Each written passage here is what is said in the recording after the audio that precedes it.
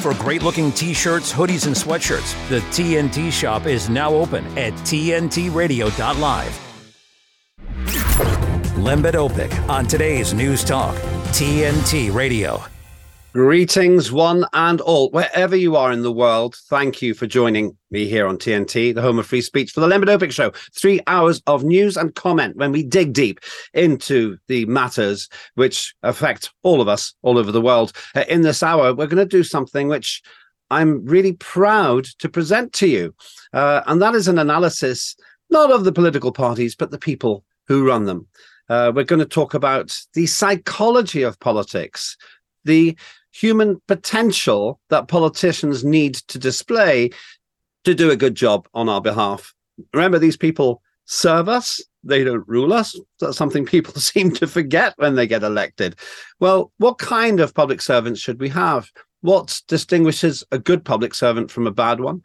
Nic Darke will be joining me in just a few minutes to talk about that. She won't be taking a party political stand. She'll be taking a people political stand. And I think the lessons that she can share with us are relevant way beyond politics. But before we go into that, in the first hour, I talked about political and climatological weather. Now I want to talk about war. And if you were just listening to the news, you'll have heard a government minister predicting that in the next 5 years, the United Kingdom will be fighting on multiple fronts, citing various countries, essentially serving notice to hundreds of millions of people around the world that we want or we expect to be at war with them. Well, the first question I'd ask the British government is, if you're so sure about that, why have you got rid of our army? And why have you got rid of our air force? And why have you got rid of our navy? It's a well-known fact that the military often complains about being under-resourced. That's a normal condition for military people. But it's also clear from media reports that this country, the United Kingdom, is being starved of military potential. Why do that if you think we're going to need those three arms of the military in the near future? And more fundamentally, why tell people that you want to scrap? All my life, I've assumed that talking things through is better than shooting people up.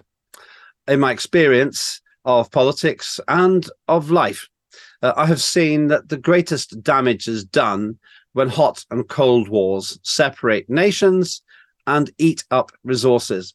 By contrast, when nations work together, marvelous things can happen. Look at the International Space Station. Despite all of the conflict between Russia and America, that is still a joint multinational operation, arguably the most successful space initiative since Neil Armstrong stepped on the moon. We can do it without shooting. I don't even mind the shouting. It's the shooting that I object to. Now, consider what Donald Trump, a man who is persistently in the headlines at the moment, has said. Two things of note. He claims that he prevented a nuclear holocaust when he was president of the United States. It's worth reading the story and what he's claiming there. It's plausible to me, what he says, albeit somewhat self-congratulatory. And now he said that he can stop the conflict in Ukraine in 24 hours. Causing the head of the Ukraine country to invite Trump to come over and do that. Whether you think he can or not, I like his style. He's talking about preventing war rather than provoking it. That's a much more comfortable approach, in my view. It's what I want to hear from my public servants. Now, remember again, they work for us.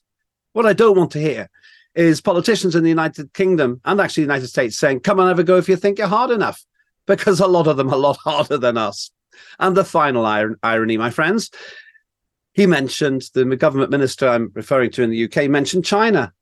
How can we attack China when China has the hands that built America and the United Kingdom and much of what's bought across the European Union? You can't destroy the very manufacturing base that keeps us in our high standard of living. It's rubbish. I had the honor of working in China, and I was very taken with the people there. They may have a putative dictatorship, according to some people, but look what's happening in the West. As soon as you step out of line, as my previous guest, Andrew Allison, says, you step out of the career ladder too. I do think that something very serious has gone wrong in the rhetoric that we hear from politicians in Britain and America, and an increasing rift has occurred between what Britain and America may want to do and what they can do. We have handed the keys to the future to the BRICS countries, a coalition of nations which collectively outshine and outbuild and economically outperform America and Britain put together. One empire declines and the other one grows. And if you want to declare war on the ascendant nations, you must also recognize that you're probably going to sooner or later have to surrender. That's what I think. You let me know your views at the TNT website. And I'd love to know if you agree or disagree or you have a different take. We value all comments here. This is the home of free speech. This is the Lembit Öpik show on TNT. Keeping the commitment. I love you guys. Unbelievable. 24/7. Listen to you every day, have for years. Today's News Talk Radio, TNT. Joining me now is a woman I never tire of listening to. It's Nic Darke, a human potential consultant. Nic, thanks for joining us on TNT again. How are you? I'm so well. Thank you so much. I'm delighted to be here talking to you again too, Lembit. What fun. It's always a pleasure to have you on because I feel that you see politics from a helicopter view. What's refreshing about you is you don't tend to lay on your own personal political views. So I don't doubt you have strong ones, strongly held ones, and you look at the people within it. So let's start by what you do, human potential consultancy. What is that? Well, look, human potential is really all about us as human beings being the most fully expressed people that we can be. We've not been placed on this earth to be weak and stifled.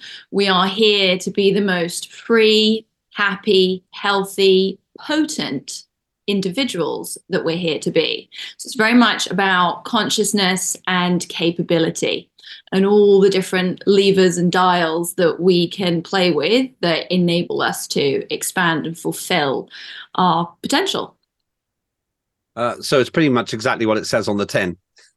Hopefully, yeah. So that leads me to, I should declare an interest. When I had a proper job, I was the Global Human Resources Training and Development Manager for a large multinational called Procter & Gamble, a company which to this day I respect for its values and its attempt to do the right thing. And what I learned was that there were factors that count. We called them what counts factors, and there were 7 of them to be successful in Procter & Gamble. What are the factors that count in politics, would you say? We can look at individuals in the next part of the show, but at a general level, strategic level, what, in your experience, does a politician have to do politics well? Great question. Well, I think let's start by talking about what politics is and why human potential and politics are connected.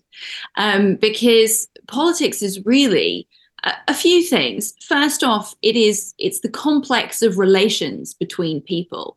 It is the set of frameworks and parameters, really, of how we all get on. We all existed as humans on this planet before we set up government and all these systems and structures. They are set up in order to essentially support the tribe to thrive. You know, they're there to enable us all to get on and, as I say, live the most fulfilled, healthy, happy, fully functioning lives that we can. So if we take the premise that politics and our systems and our structures should really be about supporting that, be about supporting or let's say human-centric in their approach, that should give us perhaps a good base layer from which to work. And obviously, you know, in your intro into this, you've said a number of times, they work for us. And politics is and should, well, politics should be, and let's say government should be about service to humanity, life, existence itself, ultimately. So if you're going to start then talking about the politicians that play the game of politics and the parties and the different ideologies, then certainly from my perspective, those are the measures that I'm going to be looking at. You know, really, what are they loyal to? Is it people? And is it our highest good? or is it something else? Let me use a safe example who won't sue you for what you say. Me.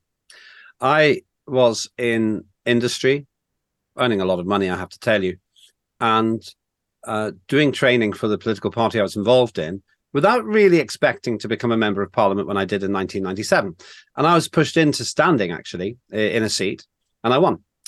But what I do now is more in line with, I feel, what my personality, my character would dictate.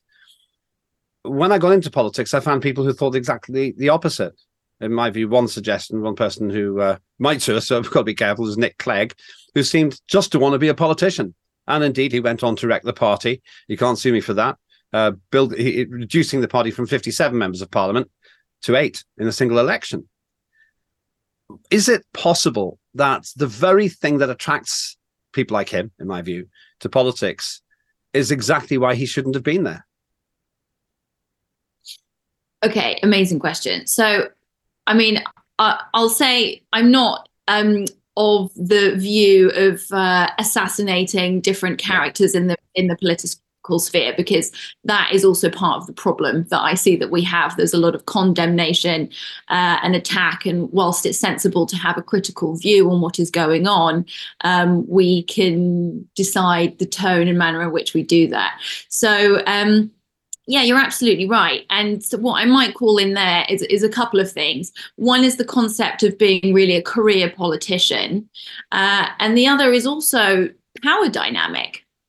Because really the question of human potential in politics throws up the conversation of power dynamic very much. Because if we're talking about having a set of governmental systems and structures which are there to enable people, then that's really about a healthy power distribution across people, for people to be the most capable and competent, free, self-directing. That's a core human need that we have to be capable of to fulfill our lives and to function well, and also to therefore get on as a collective.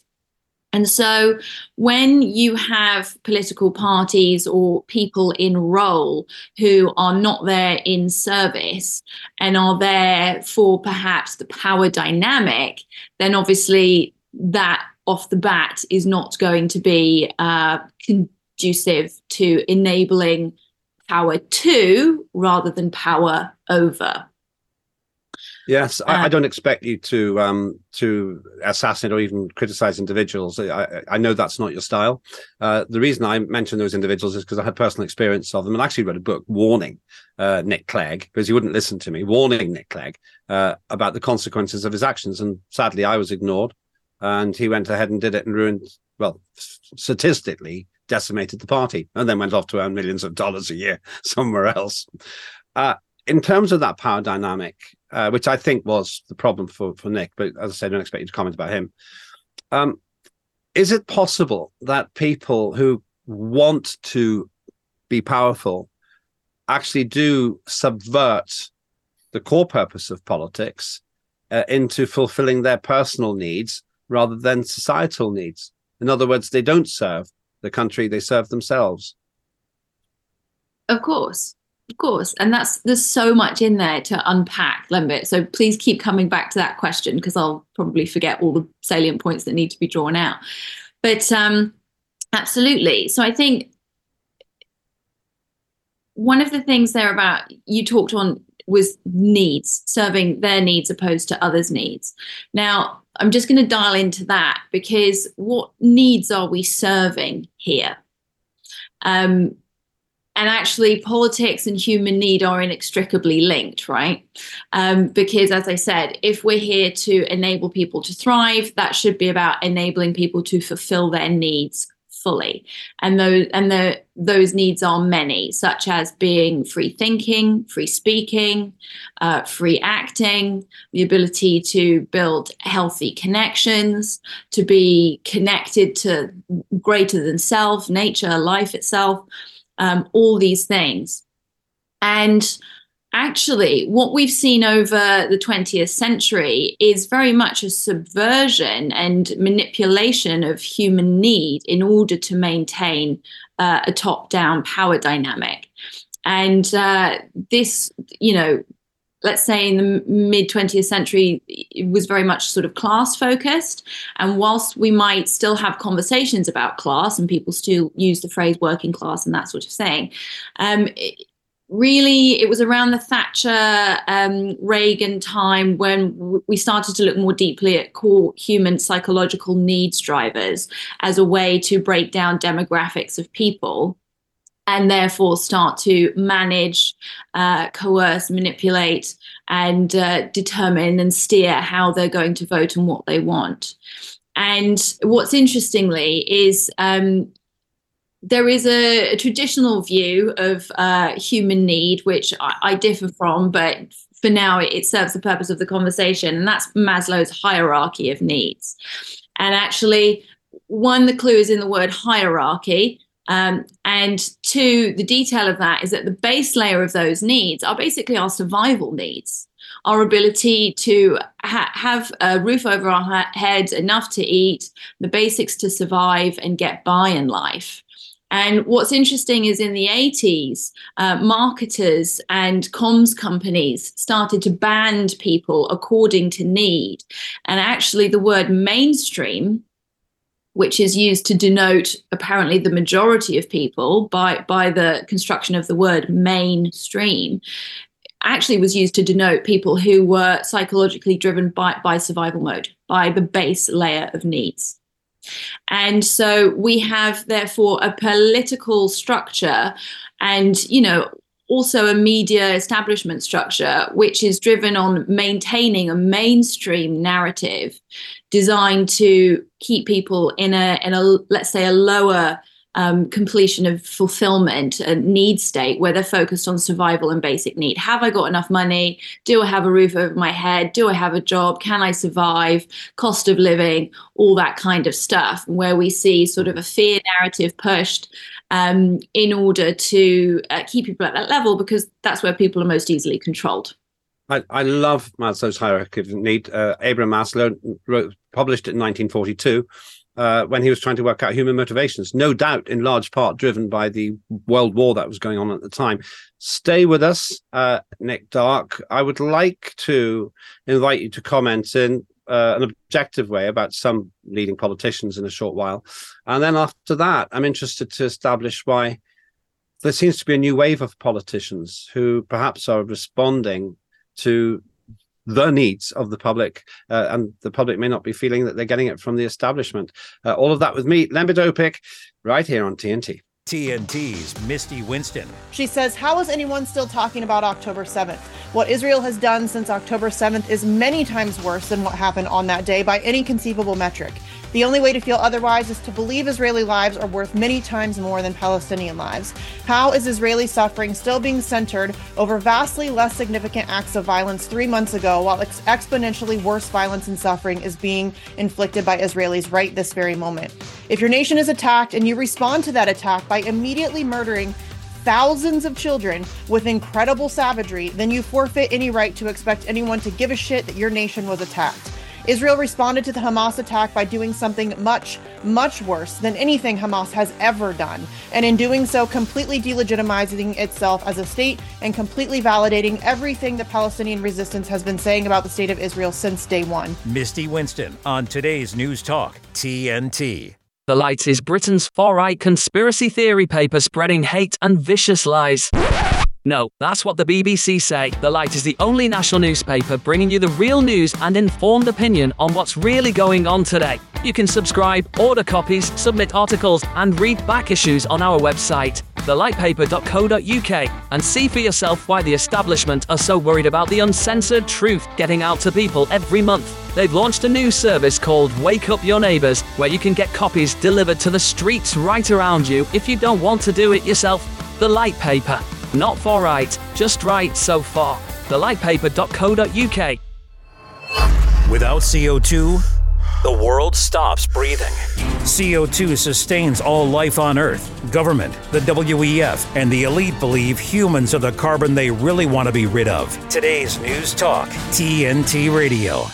Greetings, I second that emotion. Carbon dioxide is our friend, ladies and gentlemen. Tomorrow, we actually have an expert on that who will explain what carbon dioxide does for us, and also an interesting theory, which you may not have heard before, that the last time carbon dioxide levels matched those of today was 200 years ago. All of that tomorrow. Today, we're staying with the theme of human potential in politics, a look at some of the big hitters.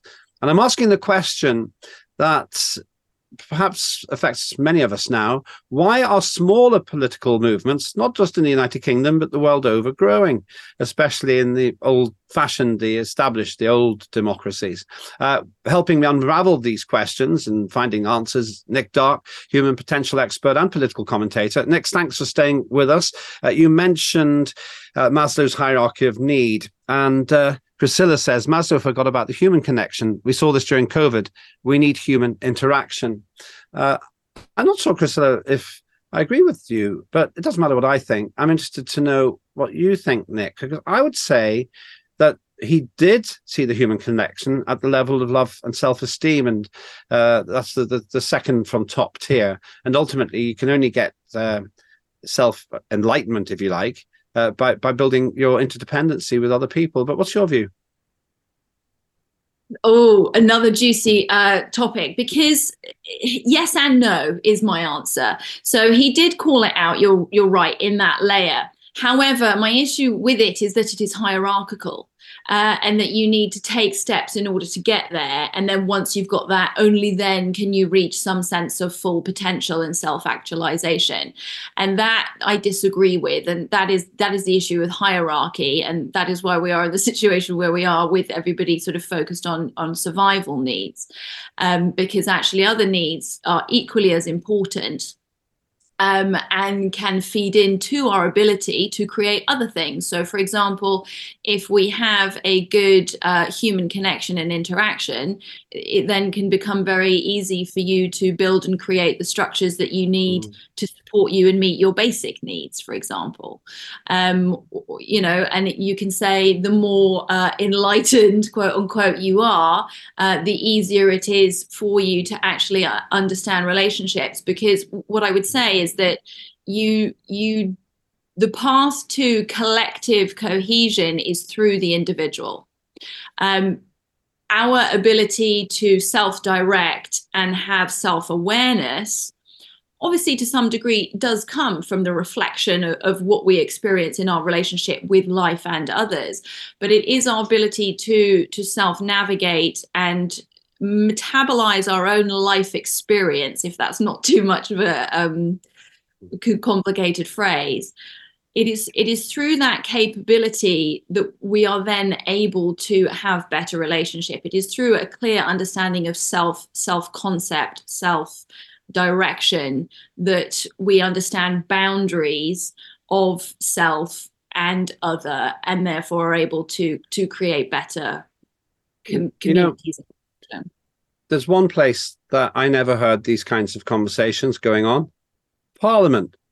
The very people who should be thinking about these things, because in my view, at least, it's at the very heart of human motivations and public service, is the one place where people didn't talk about it. If you watch Prime Minister's questions, it's just a bear pit. By and large, people slagging each other off, running each other down, with almost no enlightenment at all. Is it possible, in your view, Nic, for our political system to operate differently? Absolutely. And that is also fed really from what I've just said, because we can look at this, the psychology of this. Carl Jung was a great one to talk about it, is that basically our political sphere and whatever happens on the world stage is really the culmination and the compound playing out of our own individual trauma, as it were, that has become a collective trauma and then has played out on the world stage. So when I say the word trauma, to your point of the game playing in Parliament, the heckling, the condemning and tearing each other apart, that's all individual trauma. And also, the approach that they come at that with. But each of us has our own set of fears, beliefs, drivers, etc., which are our quote unquote trauma. Now, those determine our boundaries, what we say yes to, what we say no to, who we'll vote for, who we won't, what we're willing to talk about, what we're not, the decisions that we make. Now, obviously, all those things compound collectively to determine what we think is a good idea and what isn't, what we're willing to address and what we're not, and who we vote in and who we don't. So actually, that political layer is also reflective of the evolving consciousness of the collective. And proving the very high level of consciousness and awareness amongst TNT viewers and listeners. I just want to read you this one from River. It's great. Know thyself to understand others, or does it take others to know thyself? It's a cooperation. It is both, and that's why I said it's yes and no to that answer, because and that's why needs cannot be hierarchical. It is all need to be present, and that is the path and the job of the human condition and learning to be fully functioning individual in life is to balance that. It is you in the world, but it is the reconciliation of you and the world that is the task for you to do, and that does require a core sense of individuality. Let's now apply this to some people in the real world, and to stress again, not asking you to make value judgments, but just to make observations as much as you can about these individuals. The two obvious ones for those in Britain are Rishi Sunak and Keir Starmer. How would you interpret, as a human potential expert, how they interact with each other, with the country, with the public? What advice would you give them, non-partisan advice would you give them if they took you on as an advisor? I would say it comes across as a game for many of the people who are in politics. And I used the phrase earlier when you were talking about Nick Clegg about just career politician, why these people are here to doing what they're doing. It is what is it that they're loyal to and that drives their working in that role. Is it service to the collective? Methinks not in most of the case, or is it the desire to acquire some sense of power, which you think you need to get outside of yourself and through the system and the structure that you're functioning in? Is it the desire to acquire money?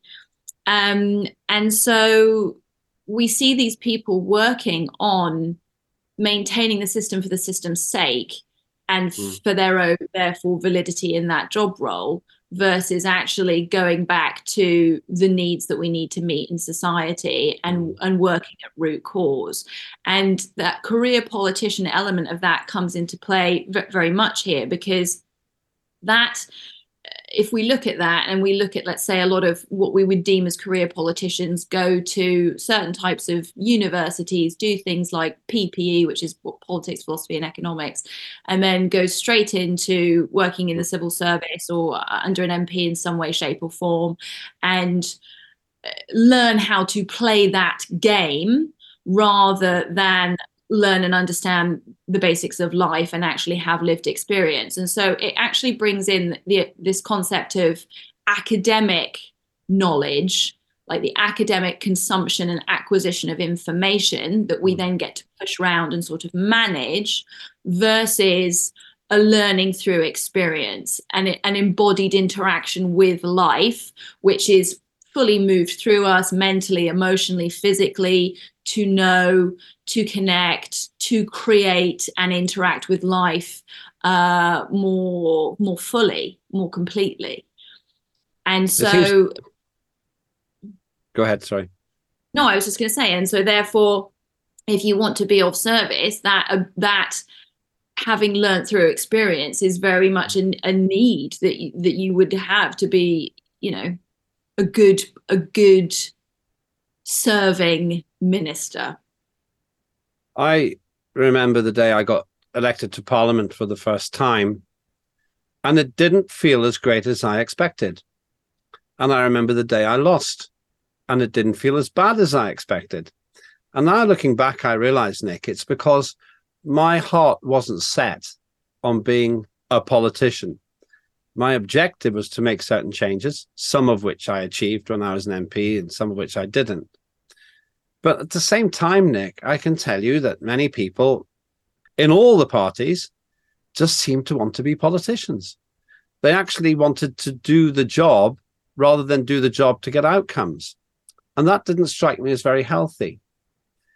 Could it be that someone like Donald Trump, who I think does want to get things done, attracts so much tension and trouble and litigation because he doesn't fit the paradigm? He doesn't conform. So yeah, I think in many respects that's correct. I think there's a couple of reasons. I think his practical approach and pragmatic approach is exactly, calling out what I've just said, the difference between being a career politician versus actually being able to do things which help meet the needs of people much better. I think that's correct. I also think with Donald, there is why he gets so much attention is back to this concept of individual trauma versus what's going on in politics, is that actually Donald is a trigger for many, many people and calls out across the collective our own belief sets, prejudices, fears, and is calling people to face those and to look at those and perhaps question some of their assumptions and belief sets. And obviously, for anybody, whatever faces you in life that calls you to question yourself and what you thought, that can raise up the existential issue of, well, this is what I always thought, and that's what I base my decisions on, and that's how I live my life, and now something else is showing me something slightly different, and so therefore I will react by saying the orange man is bad, or whatever it is, right? And so there's a lot of interesting stuff at play with him, very much so. Hidden in Plain Sight says, I'll just read you a couple of very interesting messages in the chat on the TNT site. They don't take advice except from their masters, Klaus Schwab, Rothschild, Rockefellers, and the corrupt corporate cartels and mafia-controlled banks. And Hidden in Plain Sight adds, it's hot air to think this is a fair system that we have a say in. So it's quite a lot of frustration, it seems to me. Skippy says, the orange man is just an actor. His script is simply different to the rest.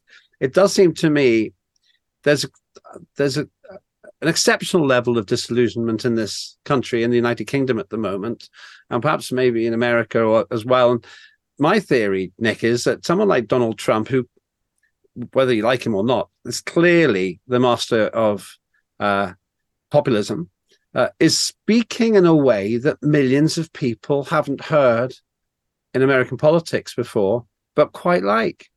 Is it possible that he looks like the antidote to that establishment? Maybe. Whether he's the antidote or not, I don't know. But you're right, because he calls out the establishment itself. He's basically naming what is going on, and certainly did, way back when he ran his first election campaign. And I think that's what was refreshing for people. He basically just called out, this is the structure, this is the establishment, this is how it works, and this is how it feathers its own nest. And so that was very refreshing for people. People latched on to that because ultimately it was also some semblance of truth. And also the word politics doesn't always go hand in hand with the concept of truth. It goes hand in hand with how do we say the right thing to maintain public order, behavior, our power, how do we pitch and spin things. So I think that's a big part of it. Does that if you were if you're in charge of a political party, do you think it would be possible, with your perspective and your insight and your professional experience, do you think it would be possible for you to alter the zeitgeist, the mindset of a party? Or does a political party have such a strong, organic, self-sustaining instinct that for all the goodwill that you're describing, you wouldn't be able to rock the boat enough to change things? You can change things, because political parties are just made up of people. It is all people, and that just draws us into this point of accountability, which is, again, part of the establishment, and what's been called out is that they're not accountable and they're just feathering their own nest and blah, blah, blah. And so it is just made up of people. And so it is all of their own personal drivers and decisions as to why they're in politics, why they think they need to hold on to old concepts of parties that perhaps have passed their sell-by date, and are actually holding on to the entity itself versus the ideologies and values that you might want to get behind as an individual, with other individuals, whatever that may look like. And that is your ability to basically evolve what you do, which is, again, showing us, it's the politicians in power showing us their level of where they're at with their own human potential. Because, again, our ability to change, evolve, be in integrity with our values is a key part of thriving. And so actually we might look at a lot of politicians and see they're actually stuck in their basic needs state with perhaps a false view of superiority through intellectual acquisition and sort of the management of a country and life itself, such hubris that is, which actually masks the fact that they're still basically, whether it is, as some of your viewers have suggested, towing the line to other powers that be, but basically for their own survival, having money, feathering their own nest, and finding some sort of fulfillment, safety, and recognition of as an individual through tools which sit outside of themselves, the structures, rather than from your own inner fulfillment and alignment to values. In the next part of the show, I want to talk about the new wave of politicians. And really, this is what inspired me to invite you on today, because it looks to me that something's changing. I saw that the Reform UK party came third for the first time in a poll, above the Liberal Democrats, who do have MPs, but not many. And I want to apply what you're saying to British politics, but really it's an allegory for other countries as well. The question I'll be asking is, what is it that's attracting people to set up all these new parties? And what's likely to happen? Will they be crushed by the establishment, or will they crush the establishment? We'll come into all of that in a minute. Do keep your calls and comments coming. Go to the TNT site. Very interesting dialogue going on there at the moment. I'm Lembit Öpik, and this is the Lembit Öpik Show on TNT. My baby's back from the West Coast. Here are those pictures that you asked for your school project? First day of school, cute as a button. So long ago. Oh, here's Grandma Florence after that flood wiped out the whole neighborhood. Sometimes I just cannot believe all the storms we've gone through here. I can only hope that we'll be able to leave this house to you one day, baby. You're our legacy. Planning for these disasters will make sure we're safe, and it's the best way to protect that legacy. Those beans smell heavenly. Give Mom a little credit. You know what? We should make an emergency communication plan. That way we're ready this year. Oh, Great idea. At my dorm, we have emergency kits for earthquakes and wildfires, but I'm sure there's something more local I can send you with the link. Okay. Smart. I'm coming to share with you guys. Protect your legacy. Plan for natural disasters today. Visit ready.gov/plan. The challenges our planet's animals are facing sometimes feel a bit heavy. The animals haven't eaten in a day, 2 days. They haven't drank anything. They're cold. They're dehydrated. But remember, there's good happening right now. At home. All right, we were able to get into your unit, and we have all 4 of your cats. So, okay. And around the world for any animal, any disaster. Search ifa.org/disaster ready.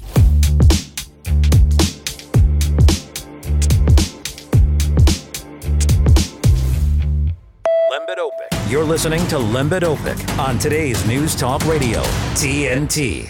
Welcome back. I'm with Nic Darke, who is a human potential expert and political commentator, as we're looking at the dynamics which seem to be altering politics in the West. What we're looking at in detail is whether politicians are really subscribing to the factors that count to be good public servants, or if something's gone wrong. And in this part of the show, I want to look at a phenomenon which has really become quite prominent over the last week or so in the United Kingdom. and perhaps in other countries too. And that's the resurgence of other parties. In the United Kingdom, most of the politicians, the overwhelming majority, in fact, come from the Conservative Party and the Labour Party, and they're known as the Uni Party by skeptics because it looks like there isn't very much difference between them. At the same time, there are a whole host of other parties, UK Independence Party, the Brexit Party, which has also become the Reform UK Party, and a host of other groups and political movements that seem to be trying to change things. Nic, I don't want to wistfully make predictions because I want them to come true. So be honest about this. Do you think that there is some kind of disillusionment with the old parties, creating a vacuum that these new parties are seeking to fill? Yes, absolutely. Absolutely. And for so many reasons, which obviously we've led into why previously, because ultimately we're here to be the fullest expression of us. And if we look at how the establishment is run, it is designed to inhibit and minimize individual personal power, because that's what maintains a top-down power dynamic. And if we look at, things like heavy regulation, high tax, you're constantly told you can't have, there's not enough, everything is apocalyptic, the environment's about to collapse, net zero, everything's given to you in a narrative of fear. There's a war on truth, and people are encouraged to be disconnected from each other and demoralized through that, because they don't have the self-direction, the freedom to speak freely, to act freely, to actually have proper valid choice rather than engineered consent or the illusion of choice or whatever else. And so when we have more smaller different parties coming through that challenge that narrative, it appeals to intrinsic and innate principles within people that actually I need something to change, because also change and variety is a core need. We can't have stasis and stagnancy.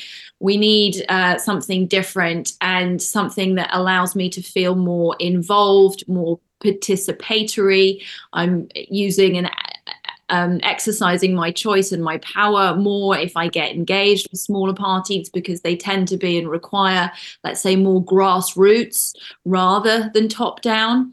And I think, that's appealing. It feels also certainly in Britain, people like an underdog, but it feels like people can make something that's theirs now, not just being told what to do. So, applying what we've been discussing in this hour here on TNT to these developing parties, is it possible that if one or more of these parties was able to tap into the human need for an engaging relationship with politicians, they could do well? Or are the dice totally loaded against new entrants in the British political system, and by inference, therefore, in the American political system and in many other countries? Both. I mean, of course, it's loaded against them, because that's how power dynamics are maintained. But, when people start to realize the truth of the situation, that they have the power they always have and they always will, they just have to stop outsourcing it and giving it up. And actually, they need to inspect and engage and choose and act and decide what they will do and what they won't do, all determined by their fears, etc. But ultimately, the more conversations we have like that, the more people realize that that's how most people, want to function, with some sense of self-direction and freedom in life, and healthy, happy communities. And when you have politicians which don't have the same, let's say, veneer and distance and film professional political layer on them, then people can feel more connected to that. It feels more true. It feels more authentic, that they can buy into that and they can actually have a relationship with another human being in some way, and get behind and back someone. Because, to the points that we made earlier, if you're a career politician and all you have is politics, and your sort of personality comes across as fairly flimsy and thin, and you are in your ivory tower and nobody can sort of have any connection to you. There's no accountability in that sense. It's very appealing to people to be able to go and have a conversation with a politician, or that a politician has had experience of real life, that they can actually have some trust in, and see there is some sense of accountability, because they can see more of that person's background, life, personality, intention, and be able to invest in it as a more authentic and real relationship and actual social contract and construct. So let's have some fun now. We've still got a few minutes, not many, but it's enough for the task in hand. Let's design the perfect political movement, the political movement that will create a renaissance in the United Kingdom, a new era of inspired service to the people. First of all, let's start with what the leader of this new organization, or existent organization perhaps, should do. What kind of leader is required in Britain to basically redeem the country? Wow. All sorts of leaders are required for that. So as a political leader, you have to lead by example. That's what leadership is. Leadership isn't power over and telling you what to do. Leadership is leading by example. And if we want people to engage with politics and lead themselves, because that's also part of this, it's not dealt with just by changing the political party and the power structure. The power structure also necessarily means a shift in power dynamics. So therefore people, as I say, need to be more engaged. So they need to lead too, in that sense of leadership. But for that leader, for that party to be successful and enable people to have that sense of power dynamic, then it does require much more transparency, because you can't have a democracy if you can't hold people to account. So transparency is really key, so people can get to the truth. Therefore, also, let's roll back some of this absurd legislation that came in last year that impinges on speech and thought, and actually allows us to debate and inspect and ascertain truth. So I think, as a leader, that requires some sense of, vulnerability and trust that actually I may mess it up at points, but I'm honest enough to allow us to have a debate about that, because ultimately I'm not precious about covering my own bum. I'm more precious about being in service to the nation and actually just getting it right. When people are like that, they tend to be more transparent and open about things. So the Dalai Lama will be in charge of this new movement then, or somebody like him. Don't know about that. You still need strong structure, but in a way that is cooperative. Yeah. So we've got a leader. You've illustrated the leader. What kind of political agenda is required now to restore Britain and perhaps public faith in British politics? I'm working on my own view, which is that I think British politics is in a dreadful state at the moment. So what should their agenda be? I'm not expecting you to write a manifesto, but directionally, to achieve the kind of thing that you're describing, what should they be focused on? From my perspective, it is all the things that enable people to have more freedom and more choice, to have self-responsibility, be self-directing, manage social contracts much better without state intervention into every aspect of life. So certainly there should be a lot of rolling back of regulation. Personally, I'm would say that low regulation, low state intervention, and enabling people to get back to making their own decisions, and dealing also with those consequences of life, because that does make you a more robust individual. Not so much nanny state and trying to basically protect you from yourself. And also accepting and trusting, if I may, the intelligence of life, and not thinking that you know better.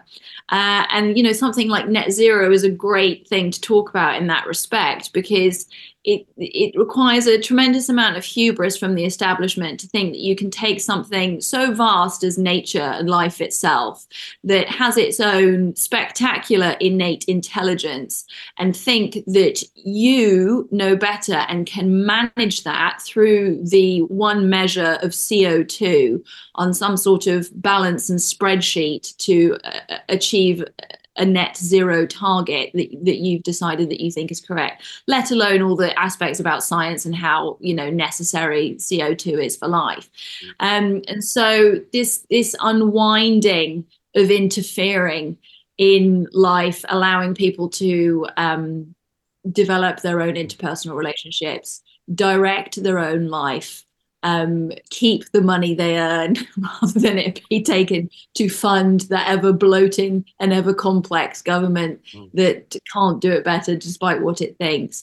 And yeah, more freedom, because as I said, more freedom is not about just being an island and selfish and an individual. That freedom also comes with responsibility. And from that comes much better social cohesion, because when you take responsibility for self and you learn through those experiences, you have more empathy, compassion, and understanding and sensible boundaries about what make good dynamics across the collective. Doubtless, you mentioned the non-existent climate crisis to provoke me, because it's one of the classic examples of where we are being driven by hubristic nonsense, which scientifically just falls apart. As soon as you actually understand the science, you can see the whole thing's rubbish. And yet, in this country, the Uni Party, the Labour Party and Conservatives and the others, they all act as if this is a done deal, to the point that they cancel those of us who challenge the orthodoxy. I would imagine that the party or movement we're describing wouldn't do that. Quite. That's exactly why transparency is needed, so we can get to the truth and we can debate the legitimacy of this policy, which you've decided and now decided to enact through law in various aspects, right? Like the absurdity of taking an idea that you put into policy and then put it into law. Like, dear Lord, absolutely, it is completely absurd. So yes, the ability to ascertain truth and debate that is fundamentally necessary, and understanding some sense of boundary of your role in government, because, you know, if we do get to that state of more awareness, more collective consciousness, more collective engagement, we actually have a much smaller government, because there is less need for that sort of state interference. I could go on. My feeling is that we could probably get rid of 2/3 of the civil service and no one would notice. My opinion. I also object to the fact that when something happens, perhaps something very upsetting or terrible, they quickly pass a law to stop it from happening again. But crime is already illegal. And this is the point. All we do is we tie up the good people in knots as they desperately try to obey. Well, the ne'er-do-wells just carry on doing it anyway. Classic example is anti-money laundering legislation, where I know that people, for example, in the employee relocation sector are completely overburdened with it. But it doesn't help, because people who want to launder money carry on walking around with suitcases full of it. So perhaps one of the other things that we would add to this new movement is common sense, a reality check, a sense of proportion, the idea that no system will get rid of all the things we dislike. So you have to balance it. And proportion isn't something politicians seem to do very well. What do you think? No, proportion, correct. There is a huge overstepping of boundaries, because, you know, what you've described there, Tacitus, Roman consul, said, the more numerous the laws, the more corrupt the state. And so, you know, all of those laws aren't necessarily to prevent the issues.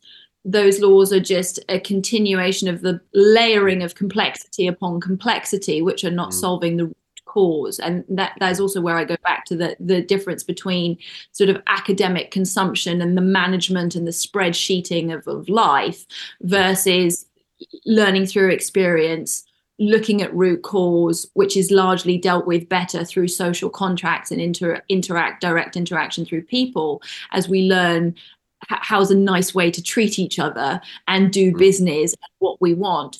And actually what's interesting, and I haven't touched on at all, but underpins that narrative and net zero and the desire for power in itself, is the concept of lack and scarcity. And we actually lack time. We'll have to come back to this at some point.